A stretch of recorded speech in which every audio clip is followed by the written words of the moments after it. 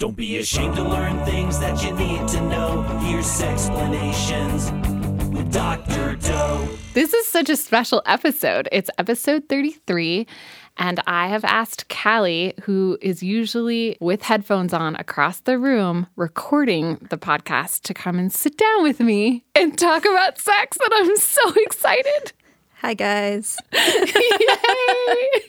This is going to be so weird for me. I'm so used to not saying a word during these, and now it's just like, I have to say everything. Yeah, I'm so happy. So Sexplanations podcast was this idea. It even started before Sexplanations, the show, of just having a talk show where I would bring up sex topics and we'd go through them. And then we had this anniversary coming up. What are we going to do for it? Okay, we're going to have a podcast and we want to put it together so that it comes out on the 4-year mark.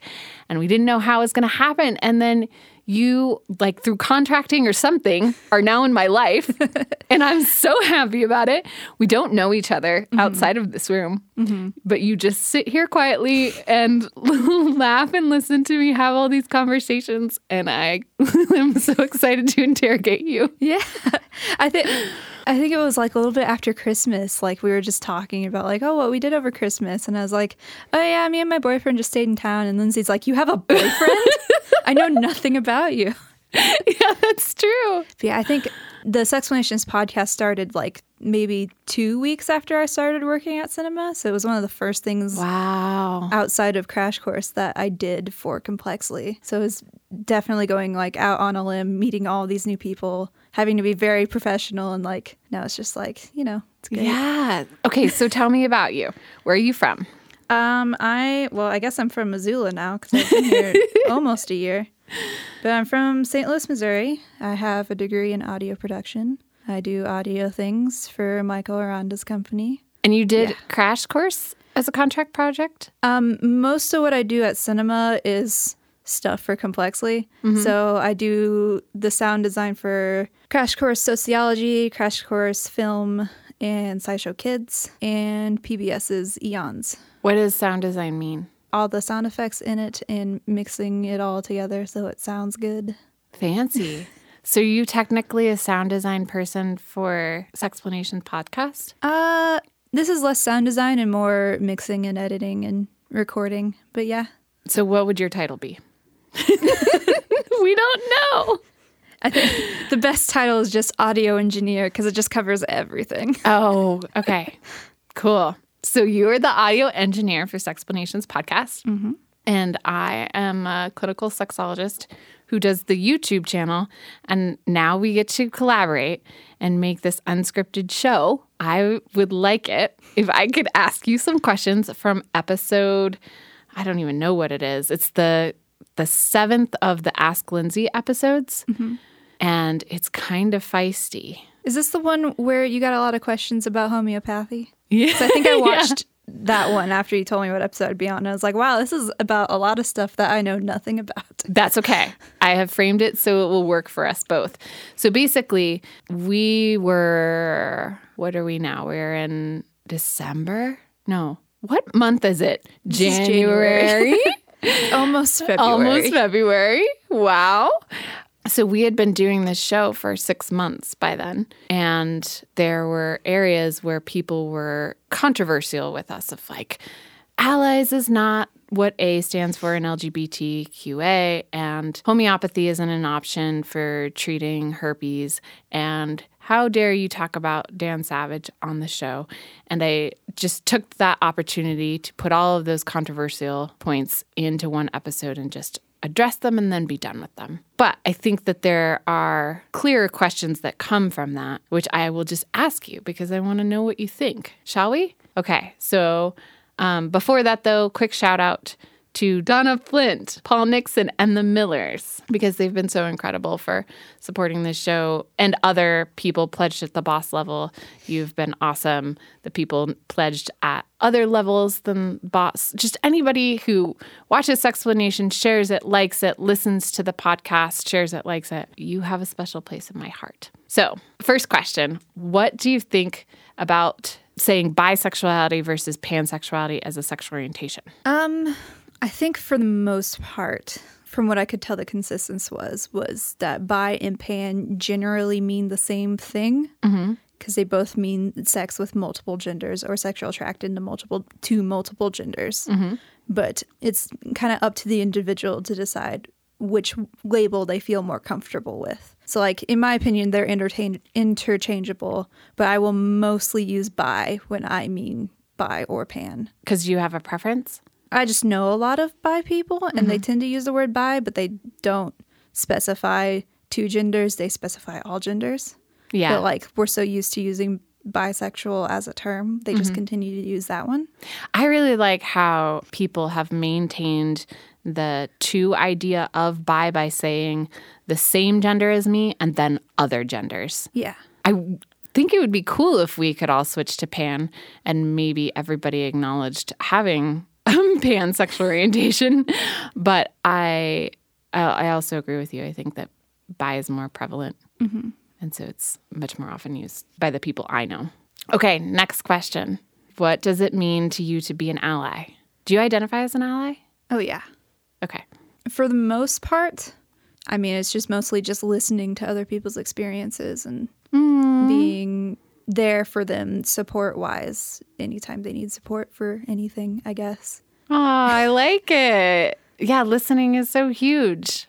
I think people believe that there needs to be some sort of action that they take or activism. And at least for me, when I am trying to be an ally, a good one, and a thoughtful ally, it's listening and holding space for people to do what they need to do to have their own voice rather than being the voice for them. But Definitely. I think, especially in recent years, it's for me, it's been more of just like learning about people who have different experiences than I do in the world or identify differently than I do, and recognizing that my opinion probably isn't as important in those situations, but it's good to like have a knowledge about these areas, and so you can develop more empathy for people that aren't like you, so you can help support their causes and stuff and advocate for them. What about when you felt strongly about your allyship to others? Well, one of my best friends from college is a lesbian, but we grew up in the same area and then went to college together. And so, you know, I mostly just like was there for her and supported her whenever she had to deal with straight people's bullshit about her orientation, especially people from home who don't quite get it, or her family. So just being there for her and listening to her stories and, like, you know, helping her stay safe if she needed to stay safe, I think is very important. Yeah. I've had multiple people who have, like, when I'm friends with them, have had to come out to their family as, like, trans or bi or gay. And, like, it's mostly just, like, giving them a space to vent to me about their issues and their problems and giving them advice or support if they feel like they need it, I think is the most important thing you could do. Oh, Callie, you're such a badass.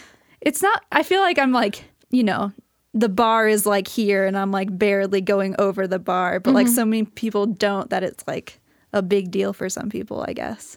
It doesn't feel like I'm doing that much. Oh, I mean, yes. I think that it should be the standard to just be an awesome person. But I also want to compliment you and say that I don't take for granted the fact that you're sex positive, clearly, you know, because I didn't hire you. I don't directly work with the company you work with. You're contracted, and they said, okay, here's Callie. She sits at this table. She wears these headphones. She turns on the mic. She makes sure that the stuff goes up. And I just trust that you will curate my voice and the voice of our guests to the best of your ability and to do good. And it's so cool to know that not only do you do that job well and you take good care of us, but the inside it's congruent with your beliefs. I mean, it's really helpful that, like, everything I work on for Cinema and for Complexly is stuff that I care about and believe in and agree with. But, like, on the other end of the conversation, audio production is inherently a service industry where almost everything we work on is not our own work. It's for other people. So, like, you kind of have to, like, remove your own beliefs from that and just produce a product that your client wants out there. So, like, even if I wasn't super sex positive, I would still edit your content in a way that promoted your beliefs on the topic because it's your podcast. All I am is the tool that helps get your beliefs out in the medium that you desire it. I'm just here to make sure it sounds as good and entertaining as it possibly can be. And my opinions on whatever you say has nothing to do with any of it, essentially. If I tried to edit your podcast in a way that reflected how I felt about things, I would not be doing my job as an audio engineer well. That sounds like a really hard job. It can be if you don't like the things you work on, but like I'm really lucky that I ended up at a company where I'm like, yes, I agree with all of our content and all the stuff we're putting out. So I don't have that moral conflict inside me very much. So has there ever been something though where you, maybe it wasn't a moral conflict, but where you felt stretched or pushed in terms of what you were hearing or what you needed to cut together? Here, you don't have to talk about other places, but like on Sexplanations, I feel like we've had so many guests with so many thoughts, and we've talked about oral and fluids and anal, etc. I mean, my personal philosophy on life is like, as long as you're not hurting yourself or anybody else, just do whatever you want. Essentially, just like if you want to make yourself happy or make other people happy or live in the service of others, like just do what you feel like you should be doing with your life. As long as you're not hurting yourself or anyone else, I'm okay with it.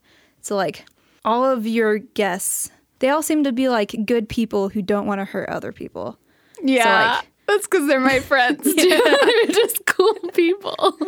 I've made the joke before that I'm going to meet every single person that Lindsay knows exactly once because they're all going to be on the podcast.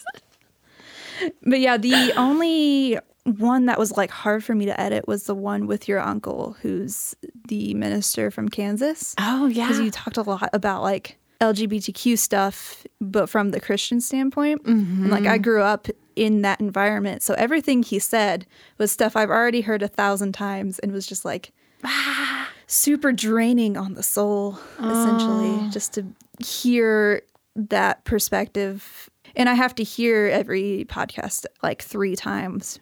So like having to hear over and over again, I was just like, I'm real tired of hearing these arguments that I don't agree with. But, you know, it's not my podcast. So I just suffered through it and got it back to you. You did a great job. You did a great job. I think that one could have been hard for me. I think especially if I hadn't worked so hard to understand the overlap of religion and sex positivity. And so I don't know. I think what I took away from it is that he has his beliefs the same way that I do, but he prioritizes people's ability to have autonomy and choose for themselves what they want. Like he can say, this is a sin, whereas I can say, this is independence or free choice or whatever. But I think we both come together in the idea that like ultimately you do what you want and there will be consequences or there won't, depending on whether or not Christianity is real. Yeah, I agree that podcast could have gone in an entirely different direction. But like you two seem to do very well on keeping it on track and keeping it civil, which I really appreciated. Yeah.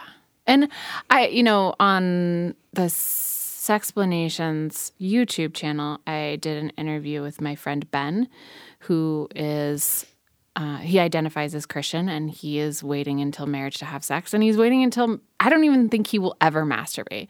And so I always talk about how concerned I am for his physiological being. But he can meet me and have tea and talk and understand and discuss whether or not Jesus was sexually active and go into those conversations because we both have the mutual respect for one another to say, yeah, like I masturbate all the time. You don't ever masturbate, but we agree that the intention of Christianity, at least when it's well-meaning, is that we're just kind to each other. Yeah, definitely. Like I grew up in the Christian community and like I don't super identify as Christian anymore, but like it's less that like I don't agree with Christianity as a whole. It's just like I've seen a lot of bad stuff come out of the church and I don't want to be a part of that kind of Christianity anymore. But like definitely on a whole, Christianity is just like be kind to each other and treat each other like people and do unto others as you be done unto you, for sure. I still have a lot of Christian friends, and most of my family is still Christian, and we can still have conversations about stuff. And it, like, again, my whole philosophy is do whatever you want with your life. So if you want to wait till marriage, I'm totally okay with that. You know, it's your body, your choice. Yeah, just don't impose it on me. Yeah. Please. It's when other people get really preachy to others, telling them that they're sinning and it's wrong for them to have sex before marriage, that I get a little bit more uncomfortable with that. Oh, yeah. I think there is nothing that has done more harm to sexual health than religion, easily, for that reason, because there's so much shame that comes out of it, so many misconceptions, like full-on lying. And there is definitely a space for me to have enlarged resentments toward religious groups like Christianity. But I want to meet people that have different points of view and have healthy conversations with them wherever possible. Mm-hmm. Yeah. I don't want this podcast to turn into like a weird religion bashing thing. No, it's not. I'm hoping that's not how we're coming across. No, we're good. All right, so next question. Any benefits of sex that you thought we missed in the episode that we did about it? I think that one was the one with Peter Musser. Yeah. Oh, man, I don't know.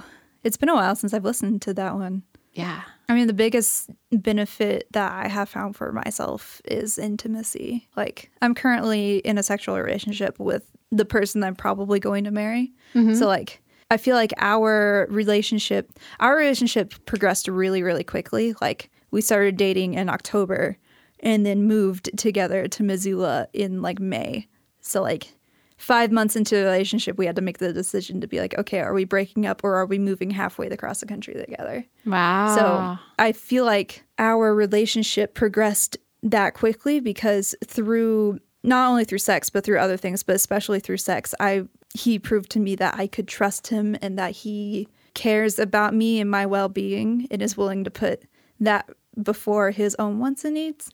So, like, I love it. I felt like I was able to trust him more and trust him faster and, know he's a good person. Wow.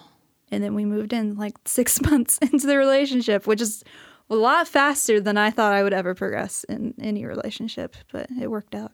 Yeah. And it sounds like it's still going really well. Mm-hmm. What does he think of the podcast? Oh, he loves it. Well, this episode is dedicated to you, good sir, and all of your consideration for Callie. Oh, that's really sweet. I love hearing that. Any other benefits of sex you can think of that that was a pretty comprehensive list. Yeah. Did we mention stress relief? Mm-hmm. Okay. Fun. I'm bored. Entertainment. Oh, that's good. Okay. What about your thoughts on Dan Savage? Do you know who Dan Savage is? I have no idea who he is. Okay. The only thing I know about him is from when you did that podcast with Shandy? Maybe Shandy. Yeah, Shandy about the Hump. Yeah, y'all talked about Hump Fest. That's Film Festival. All I know.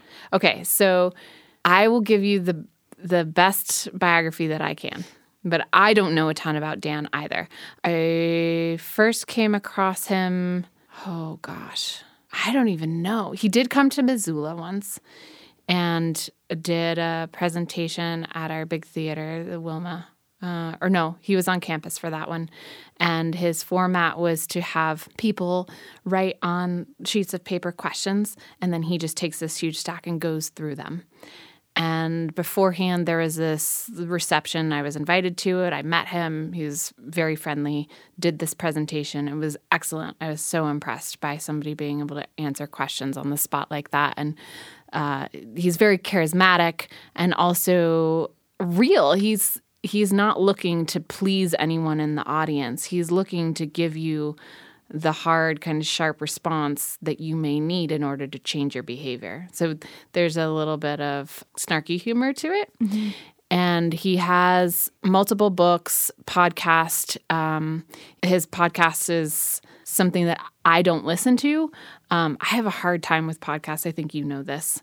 Sexplanations podcast I only listen to preview before it goes up. And otherwise, it's just hard for me to hear things without the visual component. But I did his podcast one time, and it was a unique and lovely experience. His staff was very kind, and he was really kind, clearly a pro at what he does. What else do I know about him? So there's this man named Rick Santorum who is a politician that has very anti-gay perspectives. And in order to kind of stick it to him, Dan Savage proposed that the world at large come up with a new meaning for Santorum. And so he had a coining contest to redefine Santorum, and people did that. And I think what they came up with was like the frothy, seminal, looby, whatever, the looby anal matter that comes out from the anus post-anal sex. So that's now Santorum. Really feisty, controversial. I think people didn't like that I mentioned him in the episode because he has not always been super trans supportive. Yeah. And I don't know what his position is now, but I do think that he is one of the most sex positive pioneers out there. And that if I had to guess, I would say he has definitely come down on the right side of history with trans issues. And it's my responsibility to look that up and point it out. But I'm just saying what he has given is really amazing. There's this concept of price of admission, which I really like, which is that if you are in a relationship wondering whether or not to leave, you think about what the price of admission is. Are there 5 or fewer things that piss you off? And are you willing to just deal with those in order to stay in the relationship? Like, that is the price of admission. That is what you pay in order to get the rest of the greatness. So, yeah, controversial guy. I don't have strong feelings either way. I mean, I guess I would have to know what the bad stuff that he's done. What's his position on trans issues? Yeah, mostly, just to get my opinion on him. Because usually, if someone's like, I don't think trans people are people, I'm going to be like, well, you're an asshole. But I do understand that like trans issues were not super in the public eye until recently. So like a lot of people were okay with making trans jokes like 10 years ago because no one knew any trans people. And now it's less of an okay thing. Well, I mean, it never was an okay thing to do. But like now people are finally starting to learn and realize, oh, trans people are people with feelings and maybe we should not be dicks to them. Yeah. So, like, I think there's a level of forgiveness you can have for people if they're just growing and learning from their mistakes and apologizing for, like, the shitty things they've done in the past, because we've all done shitty things in the past. Mm-hmm. But, like, if you're, if it's 2018 and you're still refusing to own up to your mistakes, then I'm less likely to be forgiving towards you. Yeah. And I think that that's where we're all going to need to get in order to just survive life. Because if we blacklisted people for just being shitty and having it on record because social media documents everything, then we're going to run out of people. Everybody's going to be on that list because we're human, and that is part of being a human. I have been shitty in relationships. I have been, I was a horrible adolescent girl to my mother. I'm sure I did horrible things. I pooped in diapers. That's not cool. Yeah. Somebody had to clean up that mess. But as long as I learned to go to the bathroom and the toilet, and I learned to use my words carefully and kindly, and my intentions for the context are good, then to me, that's how you measure a person, not by what they have done. I mean, I grew up in rural Missouri, so like I've changed my opinions on most everything at this point. Because, I grew up in white, middle class suburbia. And now I'm like, okay, now I'm okay with gay people and trans people and learning more about racial issues. So it's like, I feel like we need to give everyone the space to grow up and learn from things. Mm-hmm. But if they have proven that they refuse to grow up and change their behavior, then maybe we should just cut them out, Yeah.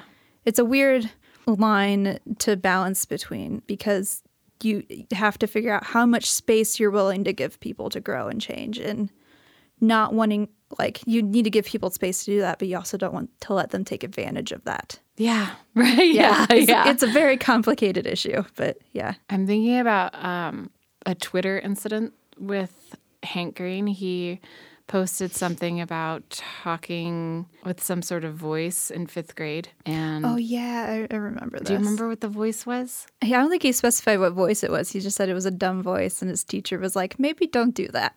Yeah. And then there was a ton of popularity with the tweet, so much that it motivated him to respond later that he was actually older, that it was like 7th or 8th grade. I think maybe 9th grade. Yeah. Yeah. Yeah. And I have mixed feelings about it because I was like, oh, that was weird that you weren't honest in the first place. Okay, you're human. And that is so impressive that you were willing to come back and tell the truth. I mean, I can understand him not wanting to say how old he was in the first tweet because it was like at 5th grade, that's a little embarrassing, but understandable. At 9th grade, that's just weird. But yeah, it was very good of him to be honest about it, even when he didn't need to be. Yeah. Hank, we're going to think that you're weird no matter how old you are, and that's what we love about you. I've met Hank a total of twice, so I really hope he never listens to this.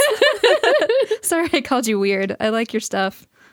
Oh, I think it's a compliment. It's wonderful. So on here, I just searched trans Dan Savage, and I'm just going to read the titles, which don't really tell us anything, but this is what's out there. With allies like these, the Dan Savage edition. Dan Savage still mad about being called transphobic. Fuck no, Dan Savage.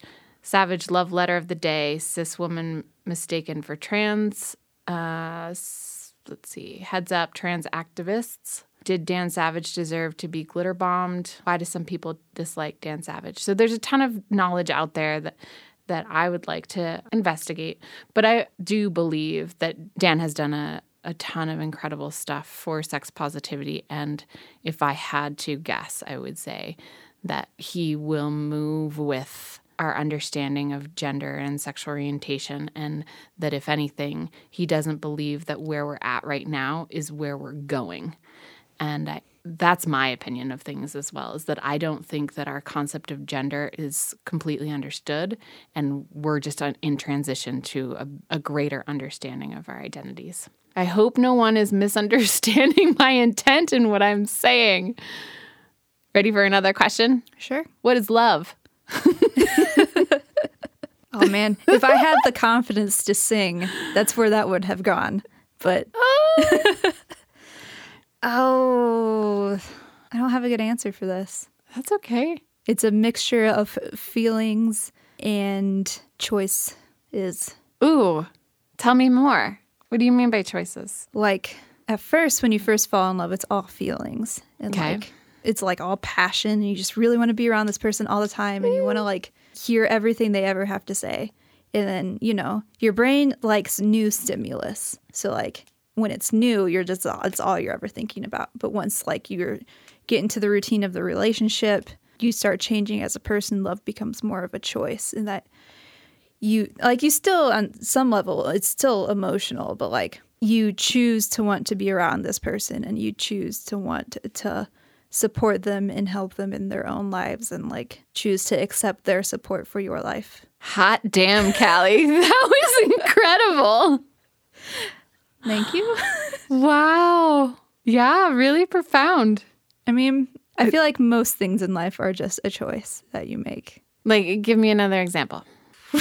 Education, jobs. Yeah, like you, for the most part, can choose what you want to do with your time and with your life and where you want to put your resources. Like, it's not super great of a choice because like money has to be involved. So like if you don't have a whole lot of money, there's not very many choices for you. Mm-hmm. But like you can choose how you're going to spend your time in a day, and you can choose how you're going to view the world at large, and you can choose how you're going to feel about things to a certain extent. For the most part, you can choose to be happy and productive in a day. There are going to be days where you're not going to be able to choose that. But for the most part, you can be just like sheer determination, be like, okay, I'm going to work on this thing that I want to work on today with my free time. Or I'm going to choose to watch a TV show with my free time. Or I'm going to choose to sleep with my free time. And any of those paths could set you on a completely different path in your life. So like for the most part, your life is just a series of choices that you make every day. I like it. It's one of those things that sounds really profound, but is also just kind of an obvious thing. But I think what's not obvious, and what I haven't even heard anyone verbally break down, is the difference between that initial falling in love where it's an emotional kind of lustful passion toward that person where you're attracted to the newness of it. And then the eventual process of choosing to maintain that. It's like that initial love for you is important enough to me that I choose to allocate my resources and my time towards you because I feel like you are worthy of my resources and my time, if that makes any sense. Yes, this is why your relationship is going so well. I hope so. Yeah. I feel like this relationship has really changed my outlook on life. And like, it's like I've never been in such a long-term relationship, so I'm still figuring things out. We're figuring things out as we go. But like, you know, we're both super honest with each other. We both think communication is super important. So we talk about all this stuff all the time. And we tell each other like almost everything that happens in a day because we genuinely want to know like what's going on in each other's lives and how we are feeling about things. And we don't have any of the fear of we don't have any fear of judgment from each other. Like if I tell him how I'm feeling, I have no fear that he's going to judge me for those feelings. He's just going to want to help me work through them and vice versa, you know? So like I feel like all the best relationships work out because you're honest with each other and you communicate with each other. Yeah. Those are the two most important things. Well, and how amazing that you're living without shame, at least from him, right? That you feel like you could say whatever you need to about making your peace. That's really special. So, okay, have you had the conversation about monogamy? We are both, you know, we both highly value monogamy. Like it's another thing where if for other people, if you want to be polyamorous, I'm totally okay with that. But like we want this to be exclusive. So have you also talked about revisiting the conversation if you ever want to have relationships with other people so that it's not, you know, that you have a desire to cheat? I'm sure he would absolutely be open to having that conversation if we needed to. I just think at this point in our relationship, we don't feel like we need that yet. Yeah. Okay, what else should we all know about you?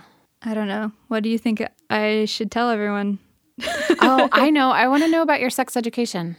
Oh man. Oh, man. I mean, I grew up in an abstinence-only education environment. So all of my high school education was abstinence-only education. And that didn't work out very well because our school had a very high rate of pregnancy. But, you know, from that standpoint and then also from a religious standpoint, like purity was a big thing for both men and women, but especially for women. But luckily the like purity talks that I had with religious people were probably the best that it could get in that situation, where the sector of Christianity that I come from is a big believer in that we're saved through faith and not through works. So like we are inherently sinful beings in this sector of Christianity. So we could never get ourselves to heaven through our own works, but because God is so good that he is the one that cleanses us of our sin and makes it so we can go to heaven. So you could never sin your way out of heaven. There's nothing like terrible enough that you could do that God could not cleanse you of. So the purity talks that I was given was like, you should not have sex before marriage. But if you do and you're repentant of it, or if you've been raped and you're really upset, God can cleanse you of that and make you pure and whole again. So like you're never too far gone to a point where God cannot make you better. Whoa! So like it was one of those things where like, hey, if you've already had sex before marriage, you're not a lost cause. It's okay. God still loves you. On one hand, it was like super shameful if you had sex before marriage willingly, but like if you did and you felt really bad about it, it was going to be okay, I guess. What if you didn't feel bad about it? What if you were like, okay, I'm a human being. That means I'm sinful and there is nothing I can do to send my way out of heaven. So I'm going to have tons of sex but still believe in God. That's kind of the catch with it. I think you kind of have to be, in this sect of Christianity, you have to be repentant of your sin. Okay. You can't just go around murdering people and being like, it's okay, I'm going to go to heaven. You have to like want to not sin. You want to have to be able to follow Christ and his example and stuff. But anyway, that's the whole, that's where I came from. And then that was for everything. There was no point where anybody taught you about condoms, STIs. Oh, I was taught about STDs for sure in high school. Oh, you were? That was part of the here's reasons why you should not have sex. Part of the abstinence-only education. With scare tactics and images. We were told that condoms, while they prevented pregnancy, could not prevent you from STDs because the HIV virus is small enough to fit through the tiny holes in a latex condom that actually don't exist. But that's what we were told. And then they ended Sex Week with a slideshow showing you all of the photos of genitals that had been mutilated by STIs of various forms. But that was optional, so I ended up in the back just taking a nap during that hour because I didn't want to see it. But yeah, it was mostly scare tactics. Wow. And this seems to be like the norm for most people my age. It is, yeah.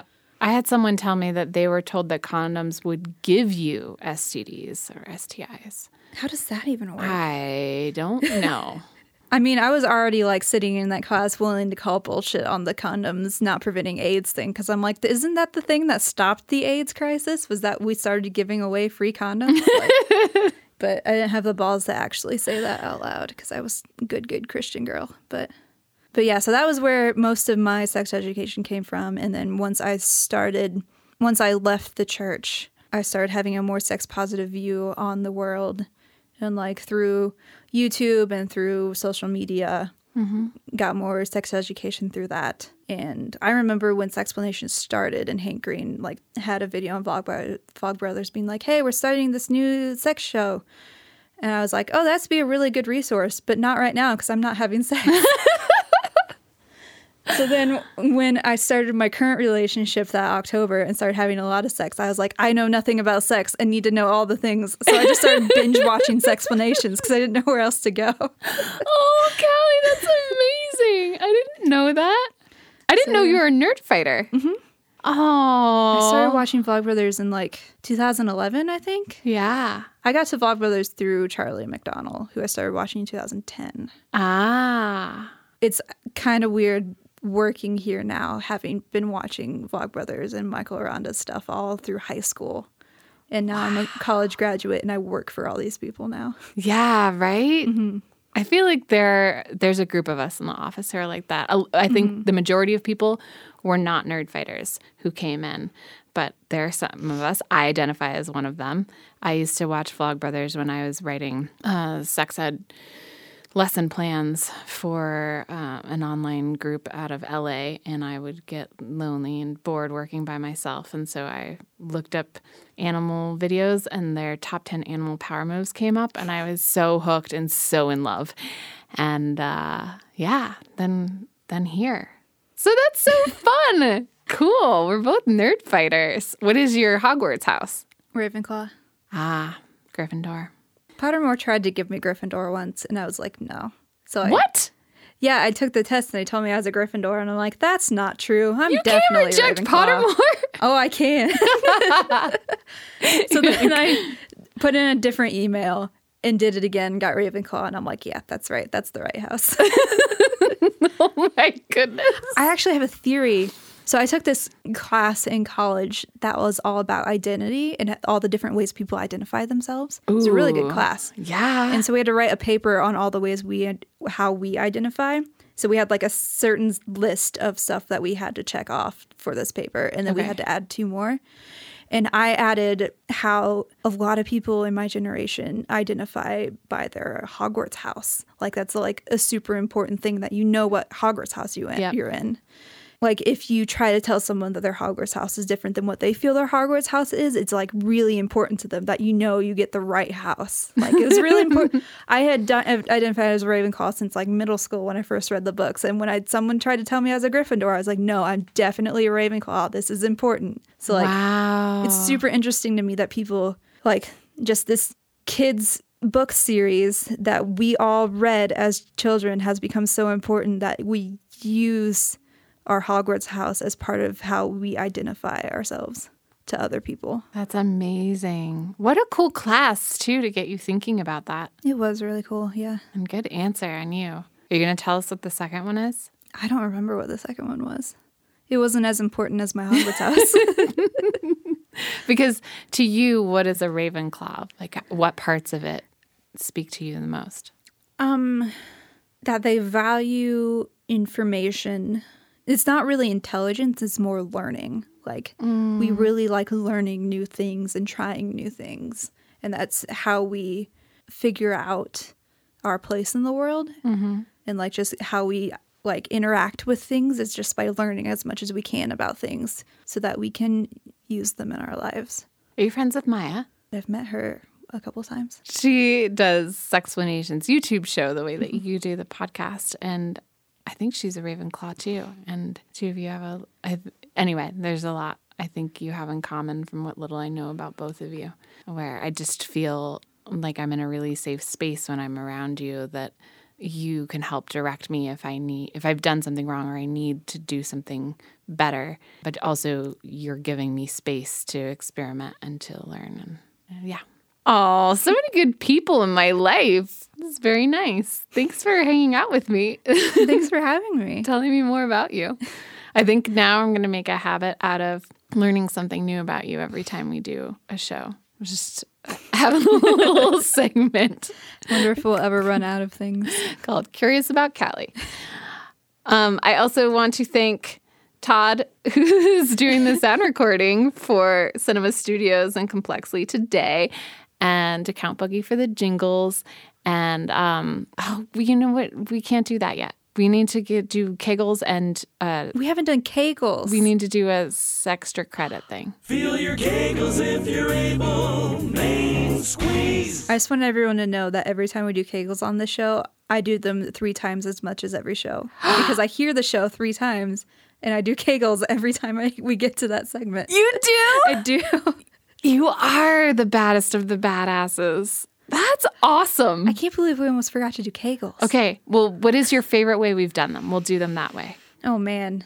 Well, on the podcast that I'm editing for you right now was the one where we did them in a way that felt like we were going up and down an elevator.